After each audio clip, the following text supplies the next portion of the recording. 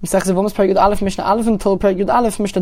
Torah forbids one to have relations or to marry certain relatives of one's wife. For example, her mother, her daughter, her sister. And the Mishnah tells us that that only applies to one's real wife. Once he has married his wife and performed kiddushin on her, once he's acquired her as a wife, that is when the prohibition sets in. However, if he had relations with a particular woman, but he didn't marry her, so he is still allowed to marry her mother and daughter and other relatives. Noisin al ha'anusa, one is allowed to marry the relatives of a woman who he forced to have relations with her, v'hamafuta, or a woman who he convinced to have relations with her. Since all he did with this woman was have relations with her but never actually married her, he is still allowed to marry her relatives. Now, the prohibition of marrying the relatives of one's wife is not only for the marriage, that is even for just the relations. Once one has married a woman, he is now forbidden even to have relations outside of marriage with her relatives, and therefore, ha'oines v'amfata ha'nasua, one who forces a relative of the woman who he married, or if he just convinces the woman, the relative of the woman who he married,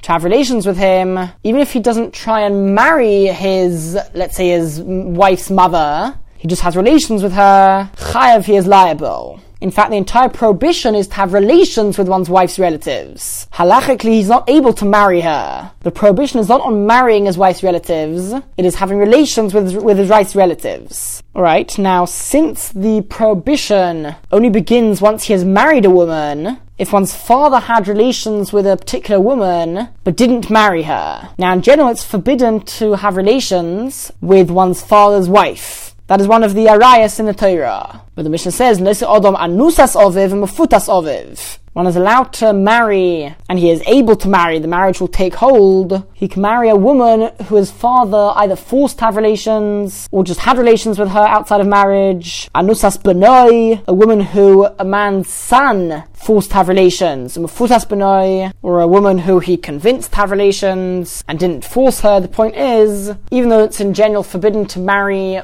or to have relations with one's father's wife or one's son's wife, if the father or son only had relations and never married them, then it is permitted. However, Rabbi Yehuda says one is not able to marry the woman with whom his father had relations. And he learns this from a pasuk which says, Lo yigale knaf oviv, one may not reveal the garment of his father. According to most, that pasuk is coming to teach that it's forbidden to marry the shemeres yavam of his father. However, according to Rabbi Yehuda, the interpretation of that pasuk is that it is forbidden to marry a woman with whom his father had relations. Mishnah Beis. When it comes to non-Jews, the Torah recognizes relations only via one's mother's side. So for example, if you have two brothers who are non-Jewish, and they are brothers but only by their father's side, according to the Torah, they are not considered to be brothers. Only if they were born from the same woman are they considered to be related. Now the mitzvah of Yibum only applies to brothers from the father's side, which means that a woman who converts together with her children, so let's say she's got two sons, and they are full brothers, both from their father's side and from their mother's side. However, before they converted, halachically speaking, according to the Torah, they are considered to be related only from their mother's side. They're considered to be, in a way, half-brothers. The Torah does not recognize their relationship from their father's side. And therefore, even once they have converted, if one of them marries a woman and then dies without children, the brother would not do chalitza or yibum to the dead man's wife, since they are not considered to be brothers from the father's side. Now there's also an additional reason, and that is there's a rule, Gershon Iskayer Kakotan Shenoyladomi. One who converts, it's as if he is reborn, and he's no longer related to anybody that he was related to before he converted. So either way, he's not considered to be his brother at all. So certainly there is not going to be an obligation of Yibum and Chalitza. And says the Mishnah, even if the first brother was conceived, the pregnancy began whilst she was not Jewish, and then she converted, and by the time she gave birth, she was already in a state of holiness, she was already Jewish. The Hasheni, and the second son, she began her pregnancy and gave birth after she was already Jewish. So if you think about it, she gave birth to two children after she had already converted. So in this case, the rule of Gershon Iskaya Kakotin Shenoilad Domi will not apply. They are still considered to be brothers from the mother's side. However, they're not considered to be brothers from the father's side, since that is dependent on the beginning of pregnancy, because the father is a part of bringing the children into the world only at the beginning of the pregnancy. So whether they are considered to be relatives on the father's side, that depends on the beginning of pregnancy. And since she became pregnant with the older brother before she was Jewish, so in terms of being related on the father's side, we go according to the rules for non-Jews, and therefore they are not considered to be brothers on the father's side. And ends off the mission of the same applies to a non-Jewish slave who is freed together with her children. The halacha is when a slave is freed, she automatically converts to become Jewish. So that would really be an identical case, and her sons would not be considered to be brothers, at least on the father's side, and therefore there would be no obligation of Yibum or Chalitza. Mishnah Gimel, Chomish Noshim, if there are 5 women, Shenis Oru Valdisehen, that their babies were mixed up. So we've got 5 women and 5 children, and we're not sure which child is the child of which woman. As well as that, each of the women do have another child, another son, who we are sure is the son of that woman. The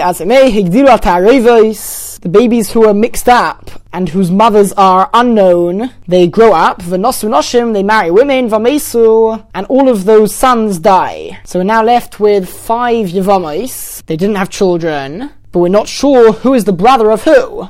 And therefore, out of doubt, each woman must receive yibum or chalitza from all 5 of the surviving brothers. Now obviously no woman can receive more than 1 yibum, so the Mishnah says, Arba'a choltzin la'achas, 4 of the men, 4 of the yevamim, should perform chalitza to 1 yevama, ve'echam yabim isa, and then one of them, the 5th one, can perform yibum with that yevama. And then, hu shaloisha, that man who did yibum, as well as 3 other brothers, choltzin la'acheres, they should do chalitza to the next woman along, ve'echam yabim, and then a different brother can now do yibum on that yevama. And they would do that 5 times, nimtzu arba chalitzos, v'yibum l'chol achas v'achas. It emerges that every single shemeres yavam receives 4 chalitzos and 1 yibum. Now, technically speaking, one of the men could have done yibum on all 5 women. Since they each come from a different husband, that's for sure, we're just not sure which one, he could perform yibum on all of them. One of them would be considered to be yibum, because indeed she would be his shemeres yavam, and the other 4 would just be considered regular marriages. However, the Mishnah says that this way is ideal, because at least this way there is a chance that the mitzvah of yibum was actually performed 5 times. Yibum is generally considered preferable to chalitza, and this way, for each shemeres yavam, there's a 1 in 5 chance that she actually ended up marrying her yavam and the mitzvah of yibum was performed. And the 4 chalitzos which she received were not actually chalitza. So this way there is a possibility, although it's definitely unlikely, there's a possibility that yibum was performed 5 times, or a couple of times, 2-3 times, and therefore this is the ideal way to do it. However, technically speaking, one of the men could have done yibum on all 5 women, and then one of those marriages would definitely be considered to be yibum, because one of the women is certainly his shemeres yavam, and the other 4 would just be considered regular marriages. Of course, after she has received chalitza from everybody else. Each shemeres yavam must receive chalitza from 4 of the men before doing yibum, because otherwise, if the one doing yibum with her is not her yavam, then she would end up violating the prohibition of marrying another man before receiving chalitza from her yavam.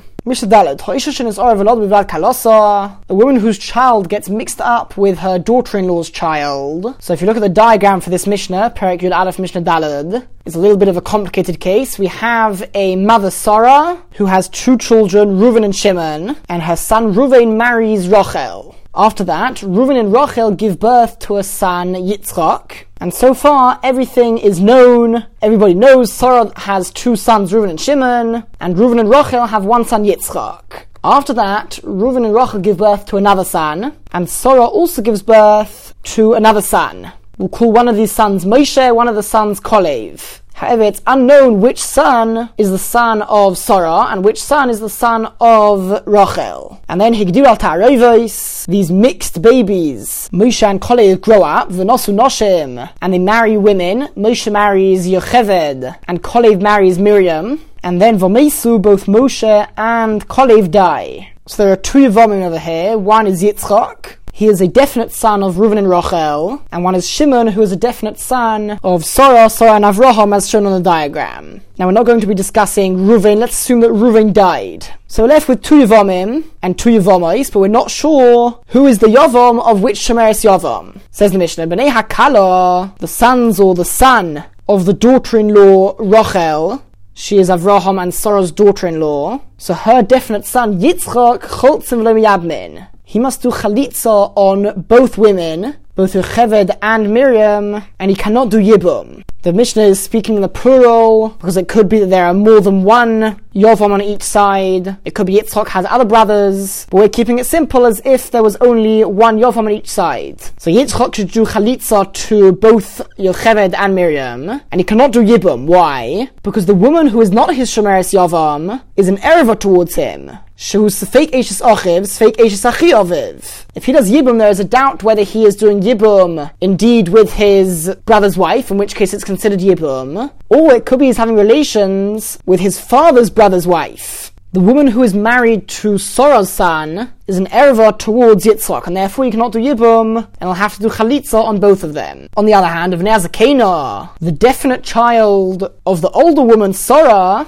so now we're talking about Shimon, he can do either Chalitza or Yibum. If he wants to, he can even do Yibum on both of the women. Because the woman who is not his Shemeres Yavam is not an ereva towards him. She's fake Eishes Achiv and Eishes Ben Achiv. Each woman is either his brother's wife, in which case it's considered real Yibum, or it's his brother's son's wife, the one married to Rachel's son, and that is not an ereva, and therefore he could do Yibum, he could marry both of them. What happens if Mesu HaKasherim, which literally means the valid ones die, that means the definite sons die. So this time Shimon and Yitzchak die. So Bnei HaTarayvos, the mixed up ones, meaning Moshe and Kolev, Livnei HaZakena Choltzim V'lo Miyabmin. They both must do Chalitza to the wife of the older woman's son, meaning to the wife of Shimon, because she is definitely an erva to one of them. She was fake Eishes Achiv. She is possibly his brother's wife, his Shemeres Yavam, the Eishes Achi Aviv, but he's possibly his father's brother's wife. For the son of Rachel, Shimon's wife is an erva, his father's brother's wife. And since we're not sure which one is Rachel's son, so they both must do Chalitza of Neakala, but towards the wife of the daughter-in-law's son, meaning towards the wife of Yitzchak, Echad Cholitz V'echad Miyabim, one of them, either Moshe or Kolev, should do Chalitza, and then one of them is allowed to do Yibum. Why? Because for the son of Rachel, she's his brother's wife, so it will be a regular Yibum. And for the son of Sarah, she is his brother's son's wife,